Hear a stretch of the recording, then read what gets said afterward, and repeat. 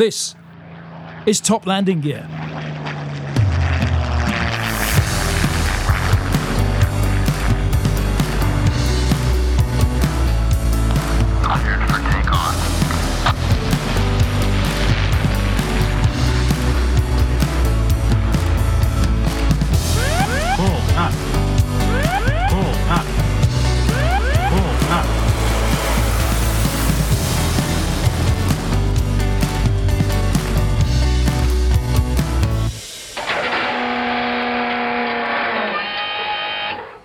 Hello and welcome to Top Landing Gear and our Full Flaps Battle of Britain special.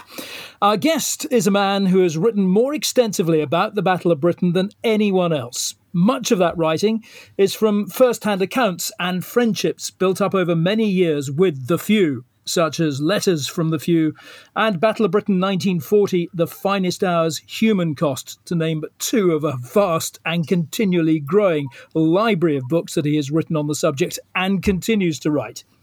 A Fellow of the Royal Historical Society, he is an MBE awarded for services to aviation history.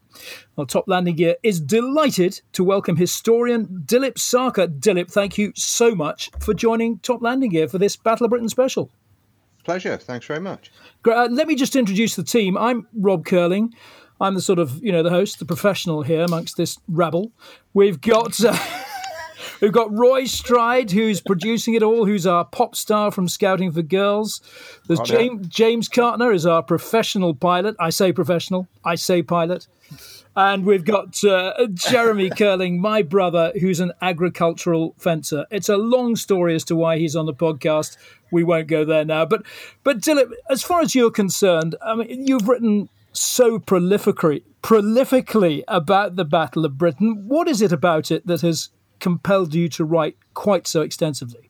Well, I think it's the old Knights champion thing, isn't it? With Spitfires and Hurricanes. I mean, it's how more exciting could anything possibly be to a schoolboy, which is when I first got obsessed with it. I mean, come on, we've all been schoolboys, haven't we? And Some of us still are. Indeed, still are, quite. So you're growing up in the 1960s. And the war is omnipresent. So you can't get away from it. Your grandparents have been in it. Your teachers have been in it. Your neighbours have been in it. It's a relentless barrage of war toys for boys, Airfix models, Action Man, Johnny Seven, all this stuff. Relentless barrage of war films. The Dam Busters, Reach for the Sky, Angels 1-5, 633 Squadron. You can't get away from it. And my uncle made model Spitfires, big flying models, So there's always been a Spitfire, a Hurricane, or a Messerschmitt, or a Focke-Wulf around somewhere.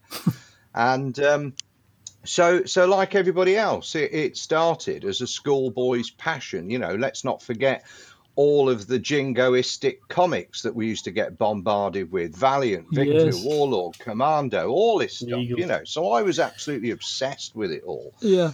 And my neighbour was actually, when I was growing up in Worcester, he was a Royal Navy man, First and Second World War, absolutely fantastic bloke. And John Anthony I think he was more interested in airplanes actually, but he just so inspired me talking about the war and his experiences and things. And my own grandfather was in the Grenadier Guards and captured before Dunkirk, and his mate won a VC, and we didn't know anything about this until his day of his funeral. And that was kind of quite typical because my granddad wouldn't talk about it. So I kind of sensed when I was very young that there was a bit of a juxtaposition going on here, that I thought war was incredibly glorious and a tremendously exciting and inspirational thing. And yet Mr. Anthony was happy to talk about it. My granddad absolutely never wanted to discuss it. I've since written a book about what he was involved with, and I'm not surprised he didn't want to discuss it, quite honestly. But that was sort of how it started. And then when I was 8, the Battle of Britain film came out, and I'm sure those of us who are old enough to remember, because it was the film's 50th anniversary last year. scary as that. But it was subject to a good couple of years promotion, the Battle of Britain film. And we collected Battle of Britain bubblegum and collector's cards, and it was always in the comics and in the annuals every Christmas, and it was just, again, this relentless barrage that is going to captivate any schoolboy, arguably. And I was that man. And I remember going to see the film, by which time, I was well and truly hooked on the whole thing. And it was just phenomenal to see this film in Technicolor on a big screen with all the large-scale flying models that were used in the film exhibited around the foyer of the cinema I saw it at.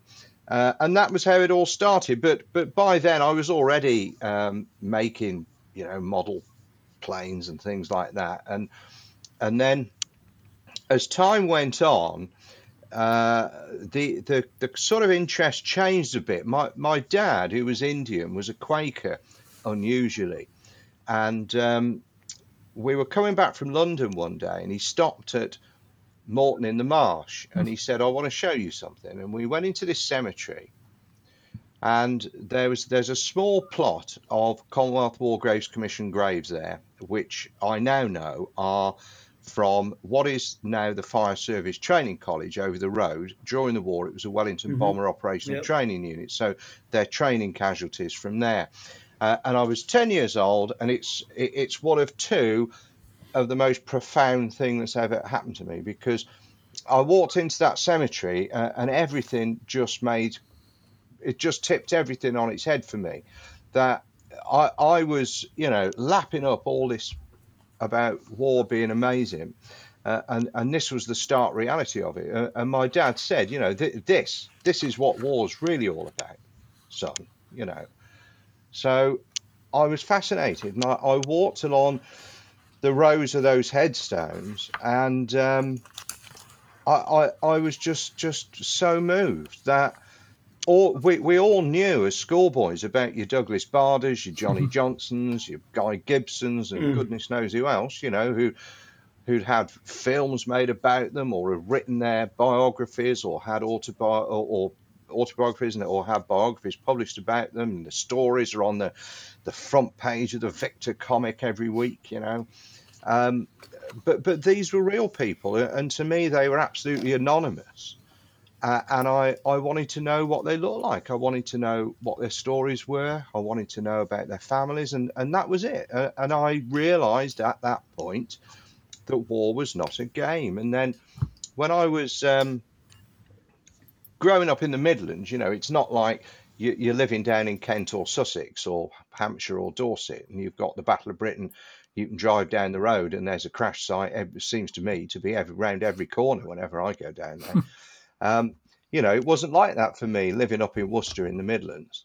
And when I was about 18, the Battle of Britain Then and Now came out, published by Winston Ramses after the battle set up, which, again, that was amazing, because there's this encyclopedic volume that's actually showing you the headstones and the faces of the people. And it just all made total sense to me that is what I wanted to do with my life. That was my calling, really. And it all went from there. And that was concurrent with aviation archaeology suddenly becoming a thing. So I was getting heavily involved with that. And then in 1985, I moved to I was in the police then, and I was about 23, I think. And moved. Sorry, Dylan, was this as a hobby at the time, or were you making a living doing this? No, this is a hobby. I'm a police officer at this time, and I moved to work in Malvern, and a friend of mine, Andy Long, I bumped into, and he said, "Did you know that there was a Spitfire crashed just outside Malvern? Polish Battle of Britain pilot bailed out," and that was it. Ping. I've just actually recorded a half-an-hour video this afternoon for my YouTube channel all about this, because it was absolutely the light bulb moment. And that's really how the research and the writing began, because we set up then the Malvern Spitfire team, which was like-minded enthusiasts, to research this particular story, and we identified all the different pilots who've flown that aircraft, interviewed eyewitnesses, traced the surviving pilots, interviewed them, traced Surma's family, traced what happened to him, his story, which was an incredible story. And we excavated the remains of the Spitfire in '87 at a big event that we organised. And of course, we were only kids on reflection. We were not very old. And we built a memorial to this pilot. He wasn't killed at that time. He bailed out because of an engine fire, but he was a Battle of Britain ace, and he was missing over Dunkirk 6 months later. So we sort of pieced together forensically, if you like, the operation that he was lost in, and identified who'd shot him down, and traced his best friend in Buenos Aires. It was absolutely massive project, and we built a memorial to him at the roadside near where he'd landed by parachute. Because he was missing, it just resonated with us, and we felt that he deserved some kind of personal memorial. And at the time, in 1987, it was the only individual memorial to a Polish fighter pilot in the UK. And this is very important, because it's not like it is today. Back in those days, the Polish community was comparatively small. It is infinitely bigger today for all the reasons we're all aware of. Now, the other crucial thing to understand is that at that time, Poland was still behind the Iron Curtain. So the people who had fought in the Second World War over here were still very conscious that they had family living behind the Iron Curtain, and wanted really to maintain their anonymity as much as possible and keep a low profile. So trying to get information about the Poles was difficult. Communication with Poland was erratic, and had to be done largely through the post. And then you've got the language barrier, and it was really difficult. But they so appreciated what we'd done, and they couldn't believe actually that anybody was even remotely interested in the Polish side of things and what they had done. And when we built this memorial, it was unveiled by squadron leaders Gandhi Drabinsky and Ludwig Martel, both of whom had flown Spitfires in the Battle of Britain.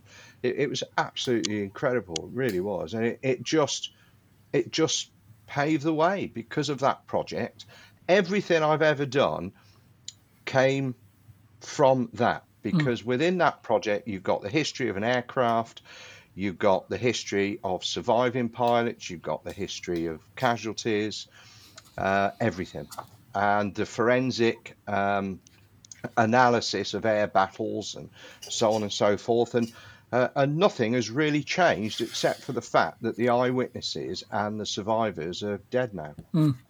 In terms of its significance historically, Dilip, how big a deal was the Battle of Britain? So there isn't a Battle of Britain. Hitler walks in here and the country is taken over by the Nazis. What's going to happen then? Who's going to stand up to Hitler? So do you think that the domination of the air definitely prevented Sea Lion taking place? Is that? Oh, no question. I mean, you look at Operation Overlord, the massive planning that went into that, and the air operations, which are absolutely immense. Air power is everything. Let's absolutely be clear on that. Air power is everything. What won the Battle of France? It wasn't panzers, it was air power. It was total German domination of the battlefield by the Messerschmitt 109. Simple, proven fact. So we can have all the arguments under the sun about the fact that Hitler, any attempt to invade England was an unexpected opportunity. It was a lash-up job. It certainly lacked the years of experience and preparation that Overlord, boasted. But at the end of the day, if they'd have been able to come over here, they would have been here, wouldn't they?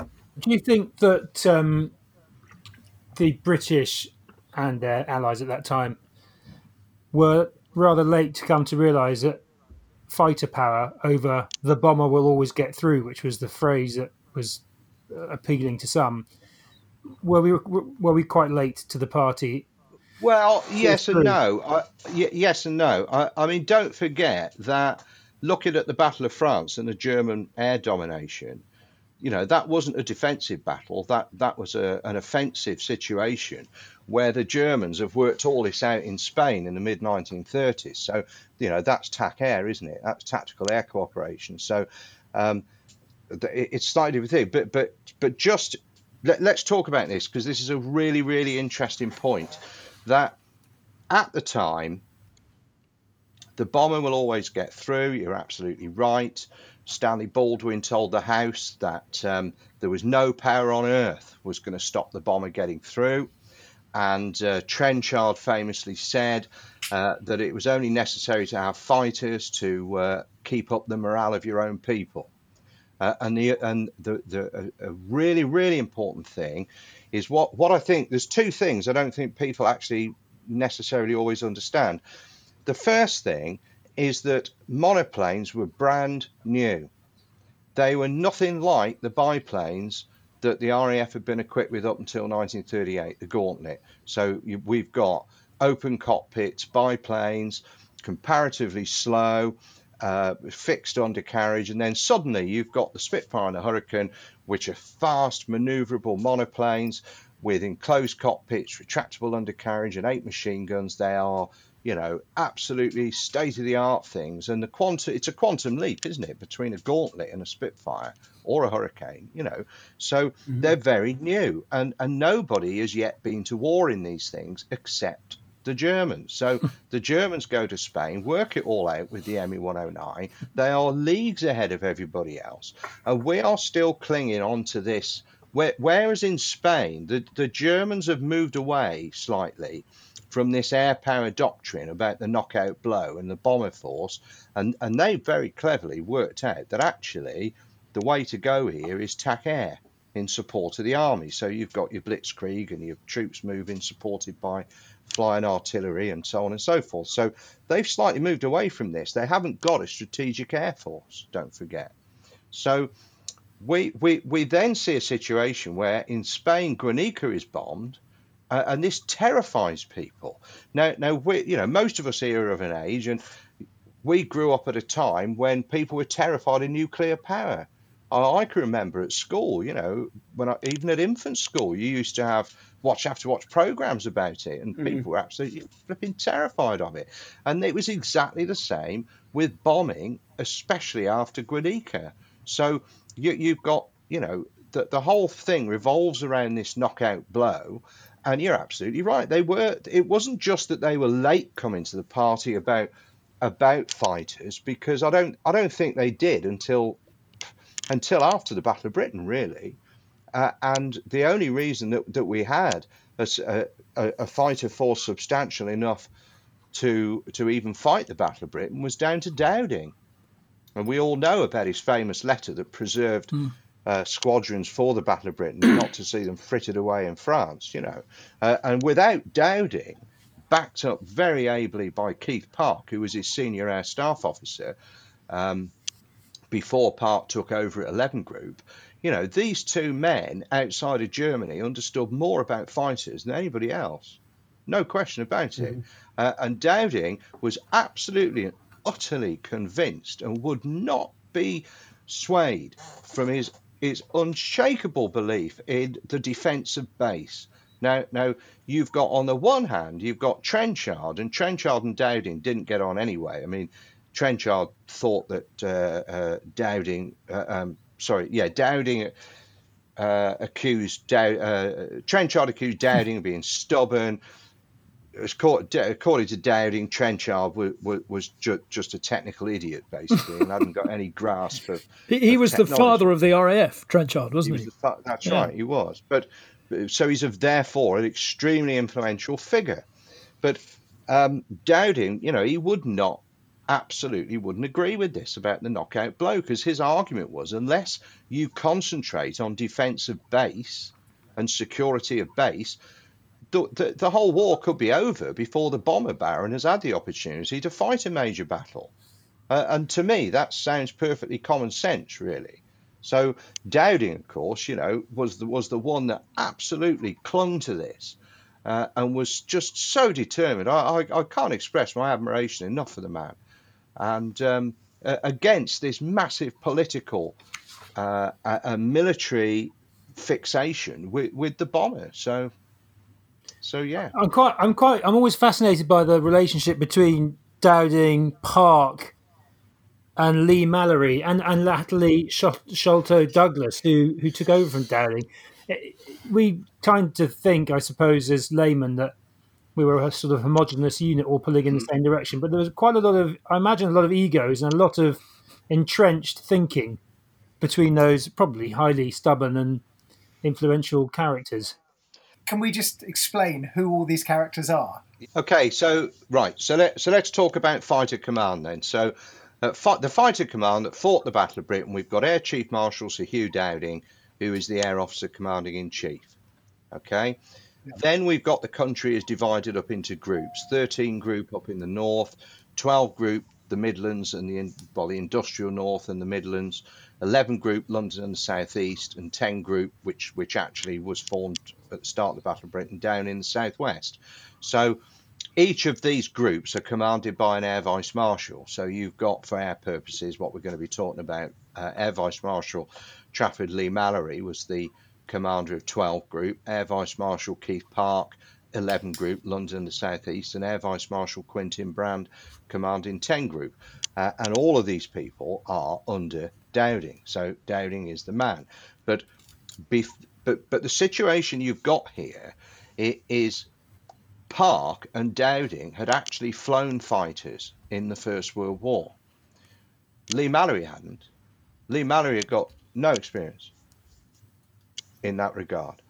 So it was one of those quirky things. And, you know, I can relate to it from my policing days, where you'd have somebody having to tick a box and do a particular job for a bit to get the next step up the ladder, but not necessarily being something that they are absolutely experienced in or passionate about. And I think that's what happened with Leigh-Mallory, really. So one thing about Leigh-Mallory was very pro the big wing. It was his idea of the big wing. Was that looked down on by Parks, and was it only Mallory and Barder that were pro big wing, or was that a... Okay, so the big wing's very, very complicated. Okay. And I don't want to get too complicated if we... No, but we'll try and keep it as simple as we can. Yeah. I was going to say. So you've got a situation here where there's a lot of angst between these people. So Leigh-Mallory had already demonstrated that he basically didn't understand the system of air defence, and he certainly didn't understand his group's part in that. And because he was an ambitious man, he wasn't prepared to play second fiddle to Keith Park or anybody else. One of the reasons for that is that Leigh-Mallory was more senior on the Air Force list than Keith Park. So he deeply resented the fact that Park, when he was promoted to Air Vice Marshal, he was given 11 Group. And sometime prior to that, Dowding had occasion to have Leigh-Mallory into his office at Bentley Priory, after which Leigh-Mallory came out and swore to Park, who was then Dowding's Sasso, that he would see him replaced one day. So you've got these sort of things going on in the background. Now with the wing, it wasn't Leigh-Mallory's idea, it was Barder's idea. And therein lies another tale. Because and what do we mean by big wing exactly, Dilip? Well, so the situation Dowding and Park have got is they've got limited resources, haven't they? So they have to fight a battle where they inflict the greatest damage on the enemy whilst concurrently preserving their limited forces. And they decide to do that through attacking in small formations. Small formations are also very flexible. And that's very important because although radar is providing an early warning to a degree, it was very primitive, and these attacks could always be feints, or they could go off on a dogleg course, and these formations could split up, that they often did. So the whole thing, from a defensive perspective, needed to be flexible. So we didn't want these great formations of aircraft. It just doesn't work.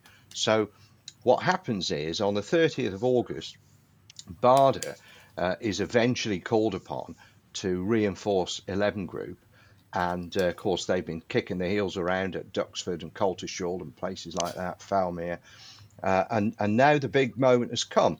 So Barder's leading 242 Squadron, and he's not been back in the Air Force very long. He's only returned to the Air Force 6 months previously to operationally to join 19 Squadron in February 1940 and learn to fly Spitfires.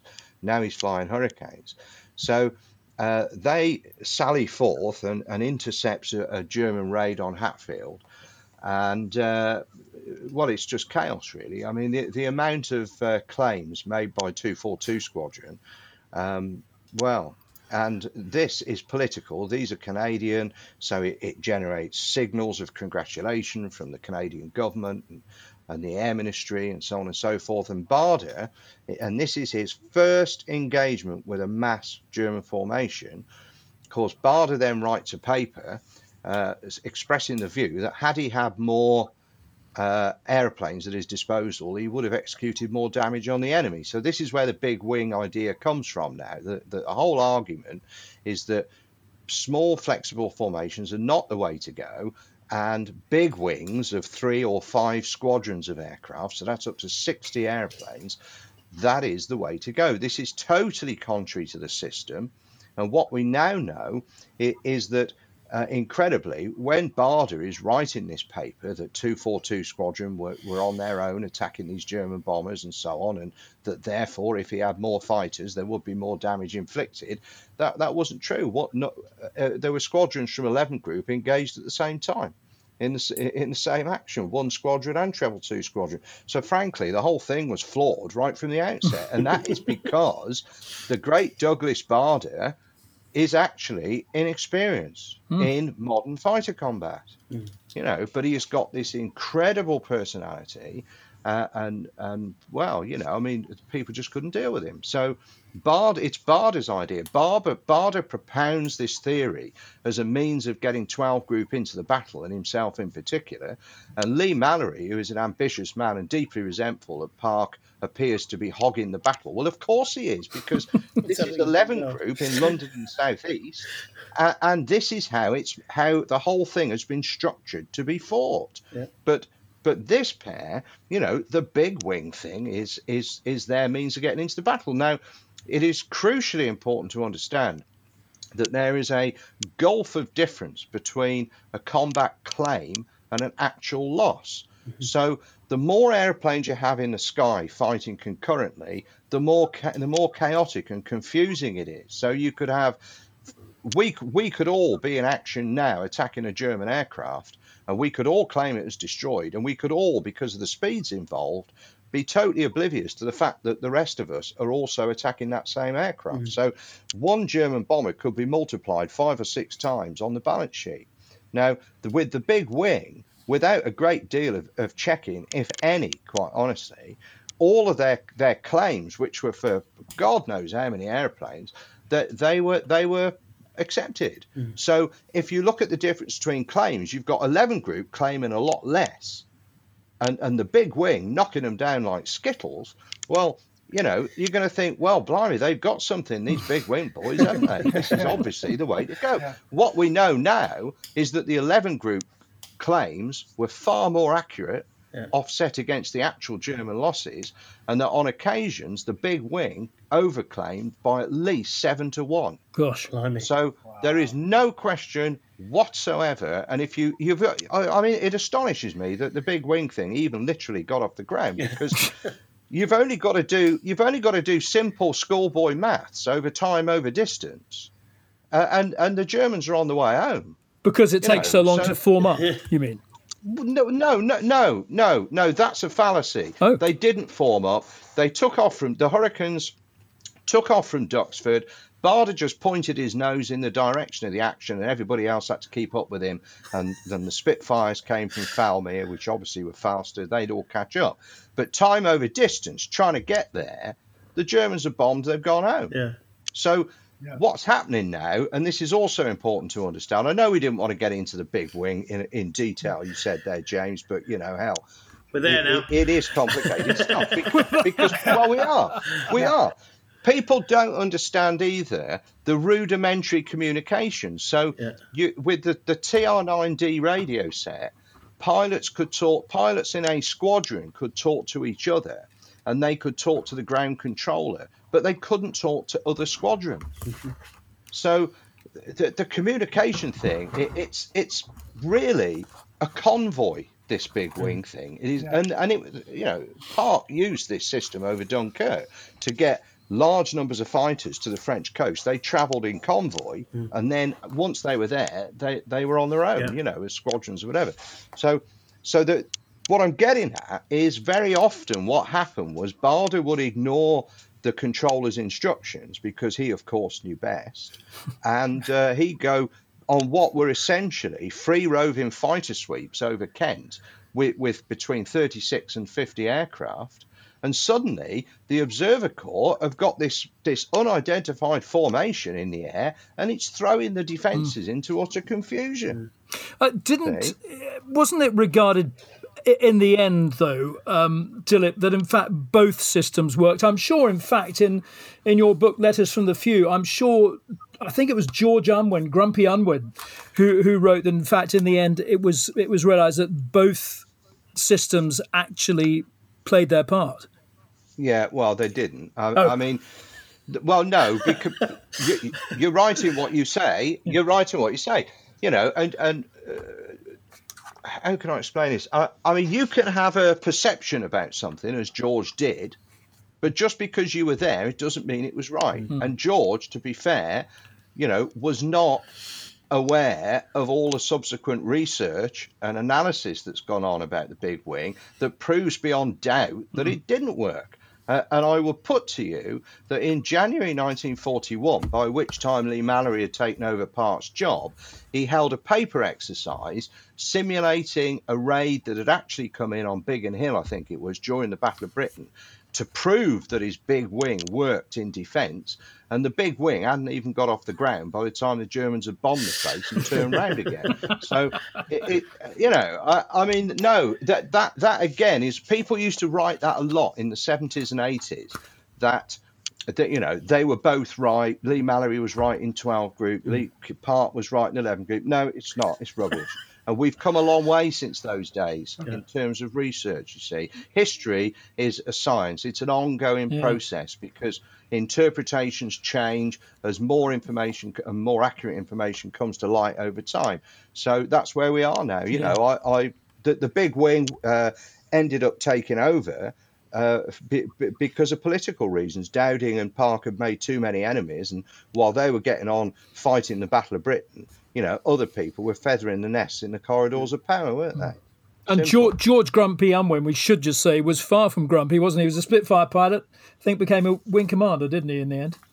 Oh, George was fantastic. Yeah. He was absolutely amazing. Yeah. I mean, they all were, but George is a particular, he was always a particular friend of mine. I mean, I mean, he was one of the most aggressive Spitfire pilots in the Battle of Britain, and he was quite a little guy, really, George, and a miner's son from Yorkshire who had the good fortune to go to grammar school. And we're talking about Trenchard earlier. Well, I mean, George joins the RAF as a clerk and ends up a fighter pilot. How is that? That's because the 1936 expansion scheme, where Trenchard actually comes into his own and does a number of far-sighted things, one of which is to allow a small number of serving airmen to become pilots.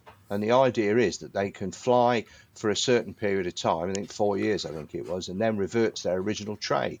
So that's going to increase the establishment of pilots, and it's also going to increase the reserve when they've gone back to their original trade. There's an increase in the reserve of trained pilots. So George was one of those who capitalised on that and became a pilot, and it's a good job he did.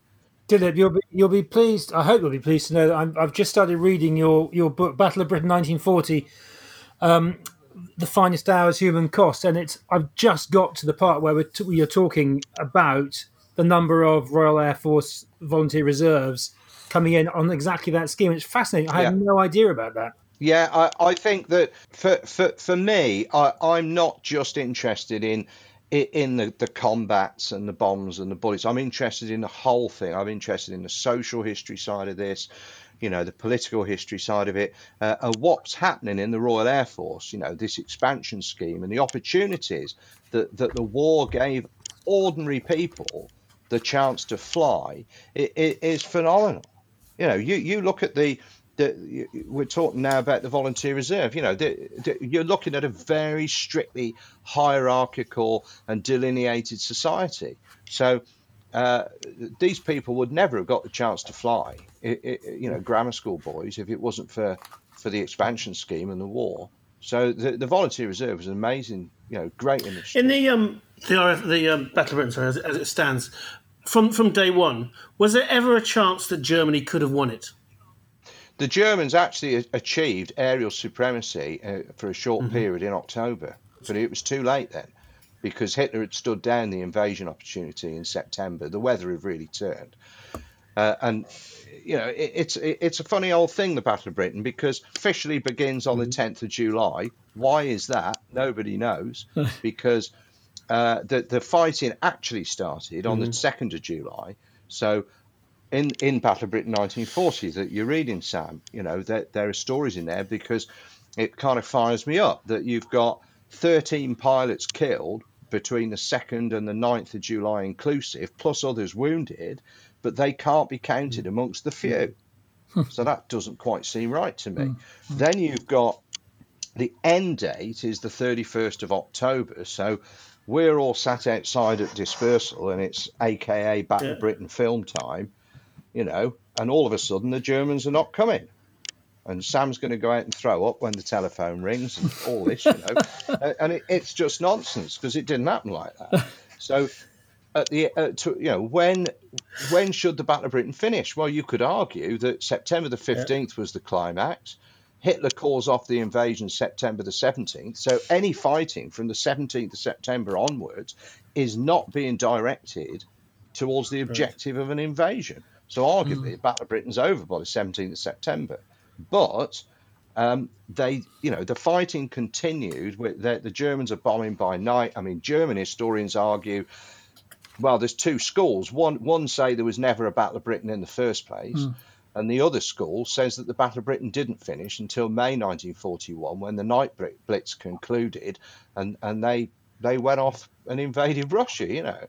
But in terms of the fighter war, September, after the climax, the Germans are very clever, because Keith Park knows that these fighter sweeps that are coming in very, very high for those types of aircraft, they're coming in over 30,000 feet. And unless you put another fighter up there to intercept them, all they're going to do is waste petrol. So just let them get on with it, So the Germans, then realizing this, they stick fighter bombers in the formation, and on the 18th of September or 20th of September, all of a sudden there's a fighter sweep coming in over London that's being ignored, and bombs start exploding in central London and Piccadilly. And from that point onwards, no German incursion could be ignored, because they never knew when these fighter bombers were going to be included. And it was at that point that all of the Spitfire pilots particularly, because they were the ones fighting up at high altitude, they remember that period of late September and October as being the most exhausting time, because the amount of high flying, very tiring patrols they were having to fly. And it was at that point that the 109 was a fantastic airplane. Those German fighter pilots knew their business. And when they were most effective, when they were able to range freely, Freihunter, these free-range fighter sweeps, with their own initiative, not be shackled to the bombers. And it was at that point in October, when they were flying these big fighter sweeps, that they did achieve ascendancy over a period of time. But it was too late. Do you feel that these sort of arbitrary dates of 10th July to 31st of October rather leave out vast sections of the RAF and the ground crews and fighter command and bomber command? Because bomber command were involved. I think I've just read Guy Gibson's book, and he would have said he was involved with the Battle of Britain when they were bombing the barges, the invasion barges for Operation Sea Lion. So do you think those arbitrary dates, I think prescribed by the War Office or something, leave out? Well, yeah, no, I quite agree. It's something I feel quite strongly about, actually, because um, so the qualification for the Battle of Britain bar to the 1939-45 Star is for a pilot or air crew to have flown at least one operational patrol between the dates with one of the 71 or 72 accredited fighter command units. So that totally excludes immediately everybody else. So you're absolutely right. Bomber Command was involved in hopping over there and beating up the barges around Boulogne and Calais and so on. So that they're excluded from this. And yet, when Churchill made his famous speech on it, that was broadcast on the 20th of August, when he said, about never in the field of human conflict and the few, I mean, he wasn't just talking about fighter command. So it's a bit of an anomaly, really. Now, I've always tried to write about the ground crew, and I mean, in Battle of Britain 1940, there's the story of John Joseph Jackson, who was a fitter on 610 Spitfire Squadron at Biggin Hill, killed when Biggin Hill was bombed on the 30th of August. And in Letters from the Few, there's Ray Johnson there, who was an armourer with 152 Squadron down in Tengu. So, I've always tried to make sure that these people in background roles are absolutely essential to keeping fighter command operational. They shouldn't be ignored. Now, some years ago, probably about 25 years ago, I would think, near enough, I remember having a conversation with Air Chief Marshal Sir Christopher Foxley Norris, who was then chairman of the Battle of Britain Fighter Association. Now, the Battle of Britain Fighter Association is the few themselves. So it's currently the most exclusive club in the world because it's only got one member. Yeah. But at the Fewer time, getting fewer. Yeah. indeed. I at the time, I mean, it was amazing because I mean, I was invited to the annual reunions at Bentley Priory, so I sat down and dined with over 100 Battle of Britain pilots at the time, which is unimaginable today, and we didn't take photographs so much in those days either because photography, it was sort of intrusive. Not like today, you'd be there, wouldn't you? Come here On the TikTok. Wouldn't you? And it'd be on Facebook. I'd be all over Facebook and Twitter with it, Of course you would. Be on my YouTube channel. But it's all changed. So, but I suggested, because they were getting concerned about the march of time and the membership numbers, starting to dwindle a bit. And I said, well, why don't you open it up to ground crew who were there in the Battle of Britain? What it could even be an associate membership category, but they weren't interested, and I was quite disappointed about that because I thought the old snobby days were over, really, and I thought that's what it was about. But you could widen it even further, couldn't you, Dilip, to plotters, Observer Corps, ATA? Yeah, I mean, of course you could. Everyone played a part, really. Absolutely, yeah, cool. Exactly. That's what I'm saying. So, at the end of the day, the Battle of Britain Fighter Association is what it is. It is for the few themselves, but whether other people should have been included in that category to have the Battle of Britain bar,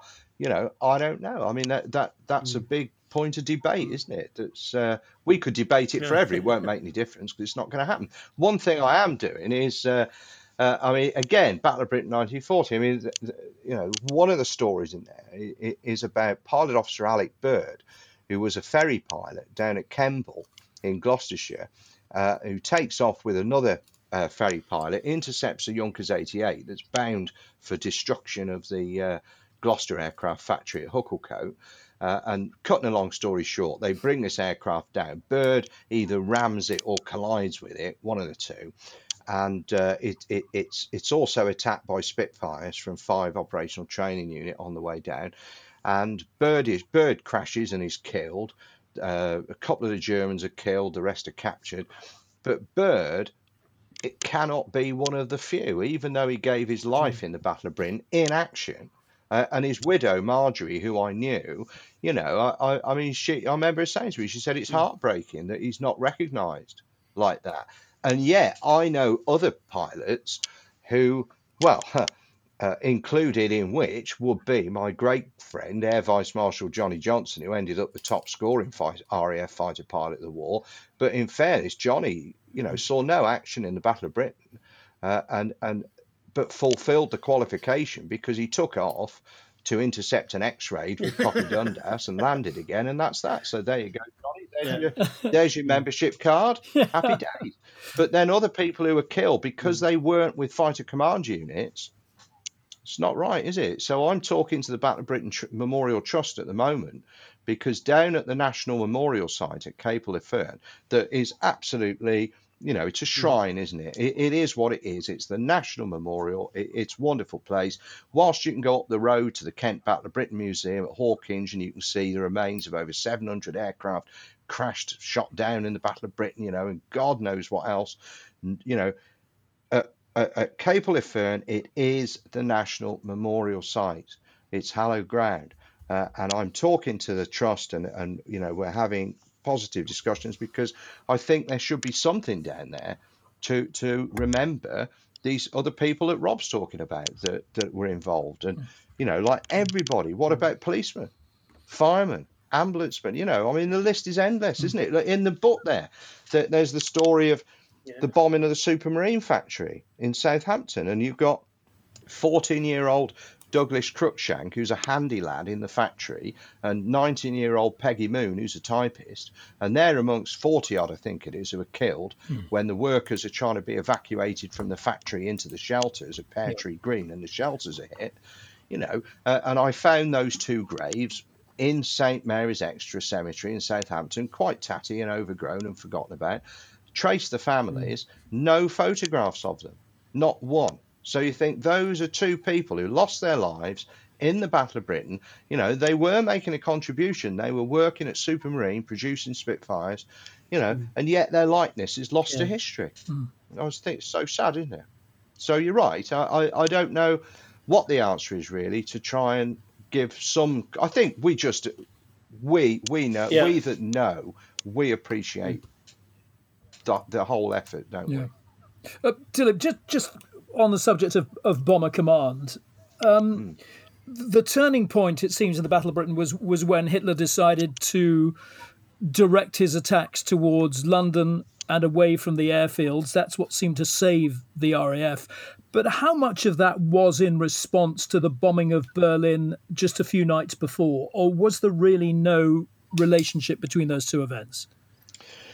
Well, people say there is, but and I'm sure there was. I mean, Hitler and Goering particularly had egg on their face, didn't they, with bombs going off on Berlin? So, from a propaganda perspective, that they needed to retaliate. But there was more to it than that, because all of this time, one thing to remember is that the Luftwaffe suffered from very poor intelligence throughout the Battle of Britain. They really did. They didn't understand the system. They didn't understand the radar. They didn't understand Dowding's rotation system of bringing squadrons, moving them up north to rebuild them and then bringing them back down south, and this rotation system that ensured, a constant strength in the combat zone. So they genuinely thought that they'd weakened our they did. Squadrons. They did. Yeah. So that's a very important thing about the big wing, because if the big wing did one thing, it crushed the morale of the German bomber crews on Battle of Britain Day, when Bader sallies forth over London with 60 fighters, and also put heart into the hard-pressed 11 Group pilots as well, to be fair. Oh my God, here's Douglas Bader, the massive RAF legend, turning up over London to sort everybody out. Look at him, he's got no legs, and he's absolutely doesn't give a monkeys, with 60 pilots behind him. I mean, absolutely, how inspirational is that? Yeah. Absolutely fantastic. Do you think the Dowding system of radar, and maybe you could explain a little bit more for our listeners about that, and how effective it was versus the German Würzburg system? Because I've just finished listening to an audiobook about Operation Biting, which is absolutely fascinating, 1942. Brilliant story, which I had never heard of. Yeah. It appeared to me that the German system of radar, or RDF, or AIMS, I think was also called here, wasn't it? Was well in advance of our own system. How big a part did one play against the other in terms of the Battle of Britain? Well, when we're looking at German radar, you're looking at some months down the road from the Battle of Britain. So the Germans didn't have radar set up along the French coast or anything in 1940 when we're fighting the Battle of Britain. It just didn't happen. So there's really no comparison to be made between the radar systems in the Battle of Britain. But the radio direction find in RDF, I mean, it was miraculous, but it was primitive. And once, okay, so what it was able to do, it was able to see, if you like, that there's aircraft building up over the Pas de Calais or over Cherbourg, and roughly how many they are, and the direction of travel when they start coming towards England. But once they've crossed over the English coast, they're not tracked. That's where the Observer Corps come in. So that's a real limitation of radar. And it was one of the reasons why, the night bombing was so bad, because once they crossed in, you've got no visual track. They've gone. So it was very primitive. But again, this goes back to Dowding, who is, before he takes over Fighter Command, he's the Air Member for Research and Development. So Dowding, who is a technocrat, he has a great technical mind. Dowding recognises the benefit of integrating radar into the system, and that's quite a brave thing to do, because it's a bit of a unknown science, isn't it, at the time? Plus, it's Dowding who also commissions the specification that became the Spitfire and the Hurricane, because he recognises the advantages of single-engined monoplane fighters. So, all of this keeps going back to Dowding, whether it's radar, whether it's aircraft, no matter what it is, really. On the Hurricane and Spitfire, what are your thoughts on both planes? They're brilliant. What else do you want to know? Well, I've been looking at some of your many books, and there was one book which I think came out in 2013, which is one of your ones, which talks about the superiority of the Spitfire over the Hurricane, which I think we're agreed on in many ways. But I think I may be doing a great disservice, but it almost said that the Spitfire could have won the Battle of Britain single-handedly. I'd love you to elaborate. Yeah, well, I mean that's true. I mean, if we'd have been totally Hurricane equipped, the outcome would have been different, and that's just because of one thing. It's because the Hurricane didn't have the high altitude fighting ability that the Spitfire had, and the 109 was a high altitude fighter. The 109 was coming in very, very high up, and in fighter combat there are two things that are important: height and sun. So he who's got the height and the sun achieves surprise, and that's what it's all about. So without the Spitfire's high altitude capacity, we were stuffed, and that's not my opinion. It is my opinion, but it's an opinion that is formed on the basis of a huge amount of research, and it was very much the opinion of pilots like Al Deer, who had flown the Spitfire during the Battle of Britain at high altitude in those combats. The Hurricane couldn't get up there. Now, I mean, I love the Hurricane. I mean, let's be fair. I mean, there were 2/3 more Hurricanes in the Battle of Britain. So, therefore, I have had to do with a lot more Hurricane pilots than I have Spitfire pilots in the Battle of Britain. I mean, it stands to reason, doesn't it? So, the Hurricane's a tremendously iconic airplane, I think. But I don't agree with all of this that the Spitfire walked off with the glory and it didn't deserve it. It did. And that's the bottom line. It did, because of the high altitude capacity. By the same token, isn't it also agreed that you couldn't have won the Battle of Britain with just Spitfires? You could turn around a Hurricane and repair it a lot more quickly than you could a Spitfire? No, I don't think so. It's also a fallacy about the Spitfire being more difficult to build than the Hurricane, and that's why there were less of them. It's just not right, because the reason there were less of them at the time is because Supermarine was a comparatively small factory, and it didn't have the capacity to produce the numbers that the Air Ministry required. So until Castle Bromwich and the Nuffield scheme came about, there wasn't a facility to really mass produce the Spitfire. And the Castle Bromwich factory nearly was a disaster, practically, wasn't it? With industrial relations and fallings out, and it almost never happened, I believe. No, that's right. Yeah, but what? But I mean, 22,000 Spitfires built. Most of them built at Castle Bromwich eventually. So, I mean, it just goes to show. But I have a good friend, Steve Baber, who works at Retro Track and Air and actually builds Spitfires, and Mark Parr at Duxford Aircraft Restoration Company I was with last week. And what Steve, particularly, who's rebuilding a Spitfire I recovered from the Severn Estuary in 1993, he's saying, that the Spitfire is actually an easy aeroplane to build. And one of the aircraft he's working on at the moment is a Gladiator that is very similar to the Hurricane in construction. And when I saw this Gladiator, I think it's the most beautiful piece of engineering, and it's such a fantastic piece of engineering. It's a shame that it's going to be covered in fabric to hide it. To hide it. But if you look at the difference between the Spitfire, it's so simple. It's just formers and aluminium sheeting. And then you look at the Hurricane, you got all these bracing wires and tubes. I mean, come on. It's a geodetic design, wasn't it? Well, that was the old Wellington, that was, I think. Yeah, that was the Wellington was geodetic. Yeah, but it's similar, isn't it? It's tubular spars and bracing wires, fabric covered. And look, people say about the Hurricane, it was able to absorb more damage from the Spitfire. Well, let me tell you, I've got loads of photographs of Spitfires that have been absolutely shot to what's it, and they've still got back. So, I think that sometimes you can have what is a myth that becomes accepted into history, into our consciousness, and this is what it is. And people, when you're dealing with, see, now I was a detective by profession.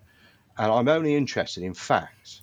I'm only interested in the story is driven by the facts, not your perception and your own agenda driving the story. It doesn't work like that with my research. It is the facts. And sometimes I can have a view on something, and during the course of my research, that view gets totally changed because the evidence does not fit what I previously assumed was the case. And the trouble is, when you're dealing with these really entrenched myths and opinions, trying to change that is very difficult because I mean it must frustrate academics enormously because the detail that's in academic journals about the Battle of Britain and things like that, it's phenomenal. But it's only actually read by a comparatively handful of people who are other academics. And in the meantime, the popular historians, and I've got a foot in both camps, just carry on churning out the same old stuff, really, because the interpretation isn't open-minded. You've got to be open-minded when you're looking at these things. What do you think are the biggest myths that you come across about the Battle of Britain? Well, I suppose the fact that it was such a decisive battle. I don't think it was. That it was the end was so clear cut. It wasn't. Things like that, really. But perhaps a slightly different take on that is Professor Richard Overy, who's one of my hero historians, really, and I've had the pleasure of having lunch with the man some years ago. Richard talks about the fact that it's a myth about Britain being alone. And that Britain wasn't alone at all. Britain was stood on the shoulders of millions of Indians, Australians, Canadians, and etc., and had the huge benefit of the resources of the Commonwealth and the Empire. So therefore, Britain being alone is a myth. I don't agree with that, because whilst everything Richard says there is absolutely right, when it comes to those 16 weeks in 1940, it was only the British people who were under the bombs, within range of the German bombers. And in that sense, Britain was alone. In that sense, Fighter Command was alone. So let's get it right, shall we, people? I mean, it does get me a little bit that as a society, especially today, we have a tendency to want to denigrate things from the past. And, and there was a lot wrong with that society. I mean, there was. But such as there being a bar on coloured people serving in the Royal Air Force before the war. And that's actually written into legislation. It's all part of the biography I've just done of Sailor Milan. which is all quite shocking. And today we would think that is wrong, quite rightly. But I mean, there are so many things to research and so many things to look at, and myth is a fascinating subject all of its own. Sailor Milan is an interesting topic for a book. He was quite a controversial character, I think, wasn't he? From South Africa, flew Spitfires. I think it's represented by Robert Shaw, wasn't he, in the Battle of Britain film? Yeah, well, Robert Shaw got it completely wrong, and well, he did. I mean, Milan's family have never been happy about that portrayal because. And again, I am talking to you as somebody who is only interested in evidence and who's just written this 120,000 word biography of Milan. So I have looked at it in some detail. Yeah. And the evidence that comes through is actually, I think Robert Shaw was getting confused with Douglas Bader. With the character that he played, because Milan is actually quite softly spoken and quite shy and quite reserved. I mean, it was never actually, I don't think, meant to be Milan specifically, but I think there were elements. Yes, was it? Well, yeah, it was. And Robert Shaw, Leonard Mosley talks about it in his book on the Battle of Britain film that came out concurrently with the film, that Robert Shaw went away and got the files and did all the research on Milan, so he got the character right, and I think he must have read Douglas Bader's files, quite honestly. So something went wrong there. Was Milan involved, Dilip, in that first ever Spitfire encounter when they shot down a couple of Hurricanes? Was that Milan? Yeah, he was. Yes, it was. And I knew John Freeborn, who was one of the two pilots who pulled the trigger as well. But that was a terrible tragedy that really was waiting to happen, I think, because we were talking earlier on about the fear of bombing, and the fear of bombing was absolutely endemic, and people were that keyed up and that psyched up, and there was an awful lot went wrong on that day. That should never have happened. The Barking Creek tragedy. Milan, of course, was accused of lying at the court of inquiry by a barrister. Now, I was accused of lying as a detective in the box giving evidence in Crown Court many times, and I can assure you I wasn't. So just because a barrister accuses somebody of lying, it means nothing. Yeah. It's just a tactic in a case. So whether Milan lied or not, who knows? I would have to say, well, you'd have to wait to read the book, but I think I would say that if he was lying, it would be totally contrary to everything we know about the man's character and integrity and courage. So I'd be very surprised if that was the case. But there could be another explanation. We'll have to wait and see, won't we? In your dealings and chatting over the time to Battle of Britain pilots, generally they come across, what I've seen, as very sort of reserved, and they play down very much what they did. Were there any, other than maybe Bader, who were the opposite way and sort of bigged it up more than you'd expect? I think there were one or two at the time that did that, looking at their combat claims and their combat records. I think I'm looking here above my desk. I've got the Battle of Britain Fighter Association has a tie. And over the years, a number of my old friends have left me their ties in their wills, and I've got them framed with photos of them, And I'm just looking at the faces looking down at me off the wall here now. And speaking to some of them was like squeezing blood out of a stone. I'm not joking. Tim Elkington and the Elkington family will totally get me on this, that he absolutely used to confound them because he'd try and play everything down. And this is a man who survived being shot down by Helmut Vick, bailed out, and later was on the merchant ship fighter unit on the Arctic convoy runs. So you take off on one of those cam ships and you'd have to bail out into the Arctic, He was in Russia flying Hurricanes at Archangel and Murmansk and, Wenger, and flew all through the war. And yet, oh my God, when I came to write the chapter about Tim in the final few, it was probably the most purgatorious experience I've ever had, because he's just such a fantastically modest man, and we all loved him very much indeed. And he left us a year ago last February. But it was even, I'd have to, Tim was on email. He was 98 when he left.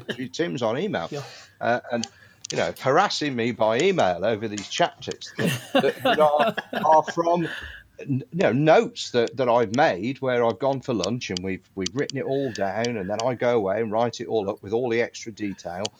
And then he's going, oh, no, dear boy, we can't have this.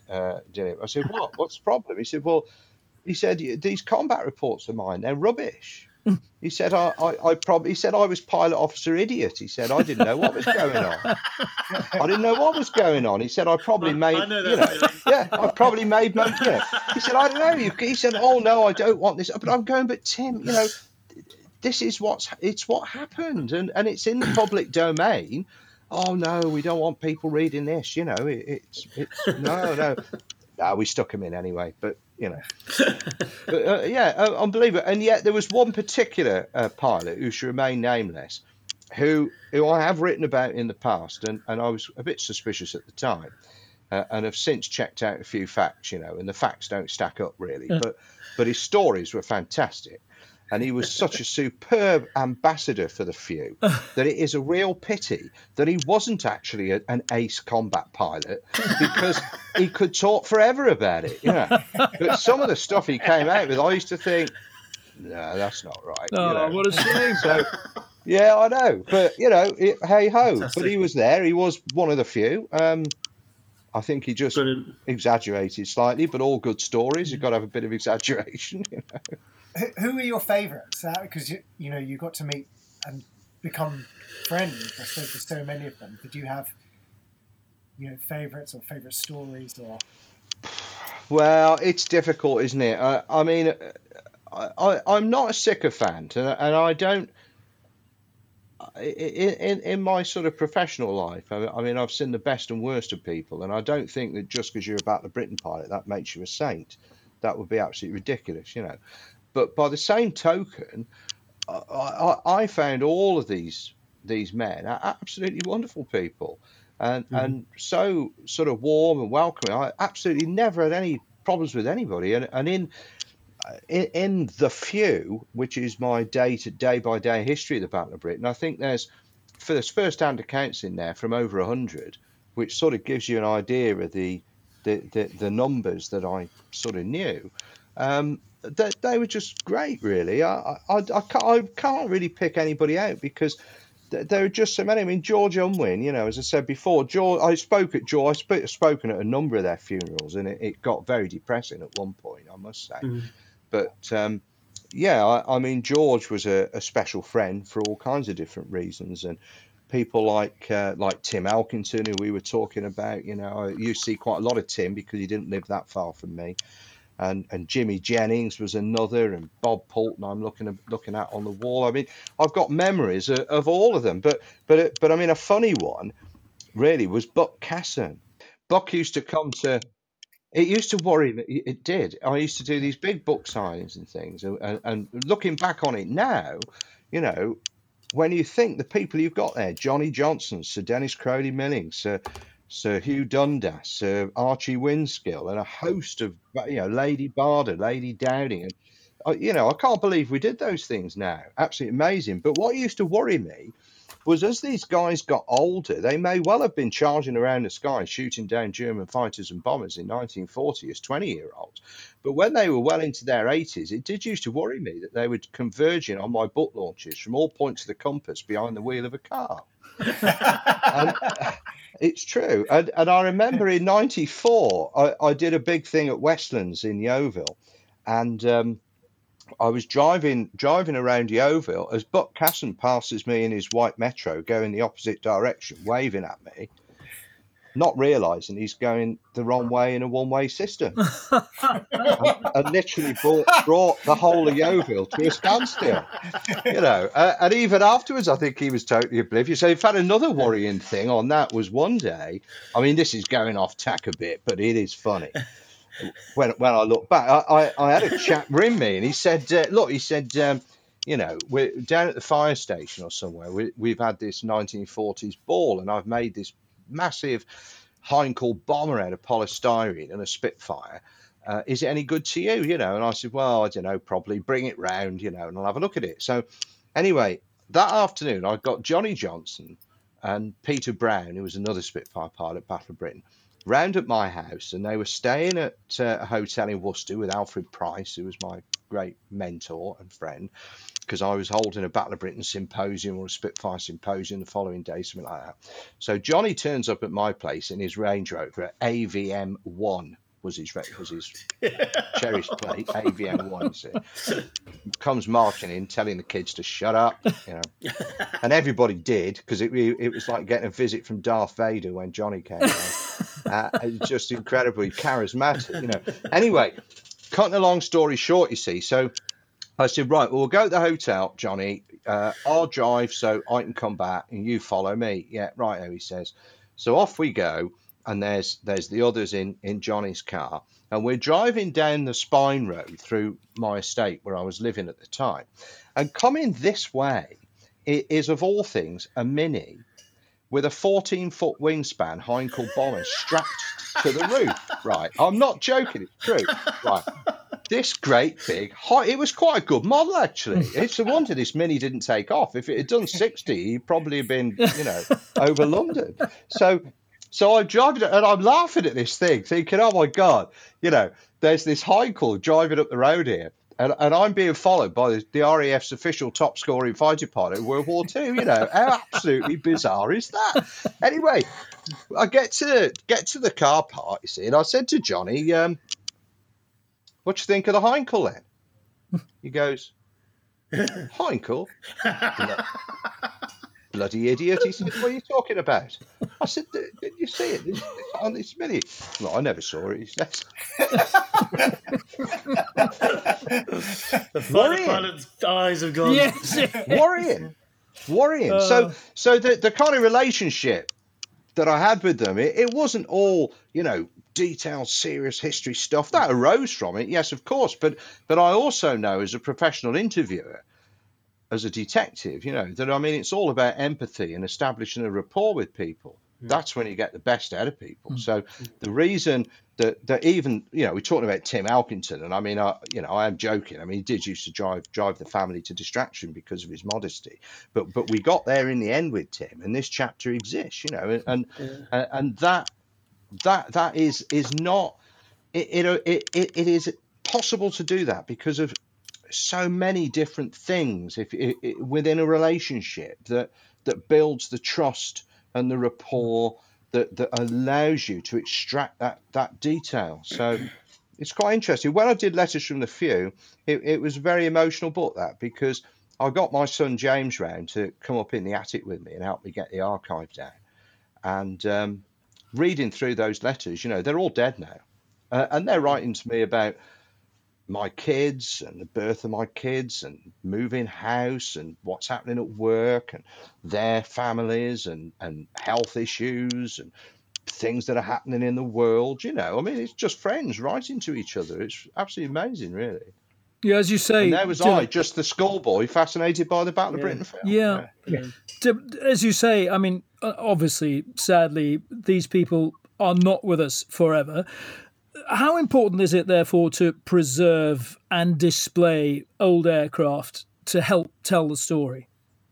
Oh, I think it's absolutely, that is the thing, isn't it? I can do my bit by, and other historians as well, by recording memories and providing the context to embed those memories in and create that record. But if there's one thing that is going to grab somebody's attention and inspire them, particularly a youngster, it's got to be an airplane, hasn't it? I was at Duxford a couple of weeks ago, and my partner bought us a flight on the Rapide with this flying wing to wing with the Spitfire. Yeah. You know, it was absolutely fantastic, and it was my favourite Spitfire as well, N3200. So that was absolutely fantastic, and just watching the aircraft there and watching the reaction of people, I think it's brilliant. And I think that the more Spitfires and Hurricanes that are put back in the air, the better. Have you had a flight in the Spitfire? No, I've got no intention of doing that. Because Jez has. I think he's been one, hasn't he? It was. Yeah, I go on about it ad nauseum, so I won't go on about it. But I just must say, it was an extraordinary and incredibly emotional thing. As I bored these guys with it, but I'll tell you, as I got out, the pilot asked me, "How was that for you?" And I could not speak. I was no, I imagine, yeah. I think my view of it, and it's only a personal thing, you know. Those that have done it and enjoy it, fantastic, Philly boots. You know, it's just not for me, because my view of it is that the Spitfire, at the end of the day, it was a single-seater fighter, and it was the pinnacle of achievement for a generation of young men to sit in that cockpit and fly that thing, and they were supermen to me. And you know, a lot of them paid the price in training, not even necessarily in action. And I just don't want to sit in a two-seater and do it. It just wouldn't seem right to me. And that's just a personal view. I'm not, you know, or anybody else does. It's up to them. Just my personal view. And another reason is that to fly a Spitfire, you know, was every schoolboy's dream. And it was an unattainable dream. And I want it to stay like that. I want it to stay an unattainable dream. I don't want my bubble to be burst. So I've flown, you know, in Tiger Moths and Rapides, and I'm going to do the Harvard tail chase with the Spitfire. I don't mind doing that, but I don't think I will ever. I've had several offers to fly in them, you know, over the years, as you can imagine, but I've always declined. I don't know. I just don't. It's just not for me, really. Fascinating. Brilliant. That's really interesting. Dilip, thank you so much. It's been fascinating to hear everything you've got to say. All your publications, I know there are more to come on the Battle of Britain.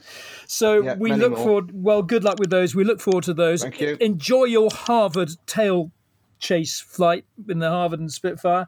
And we wish you well. Thank you so much for speaking to us. Thank you, Cheers, Dilip. Dilip. Chaps. Thank you. Cheers.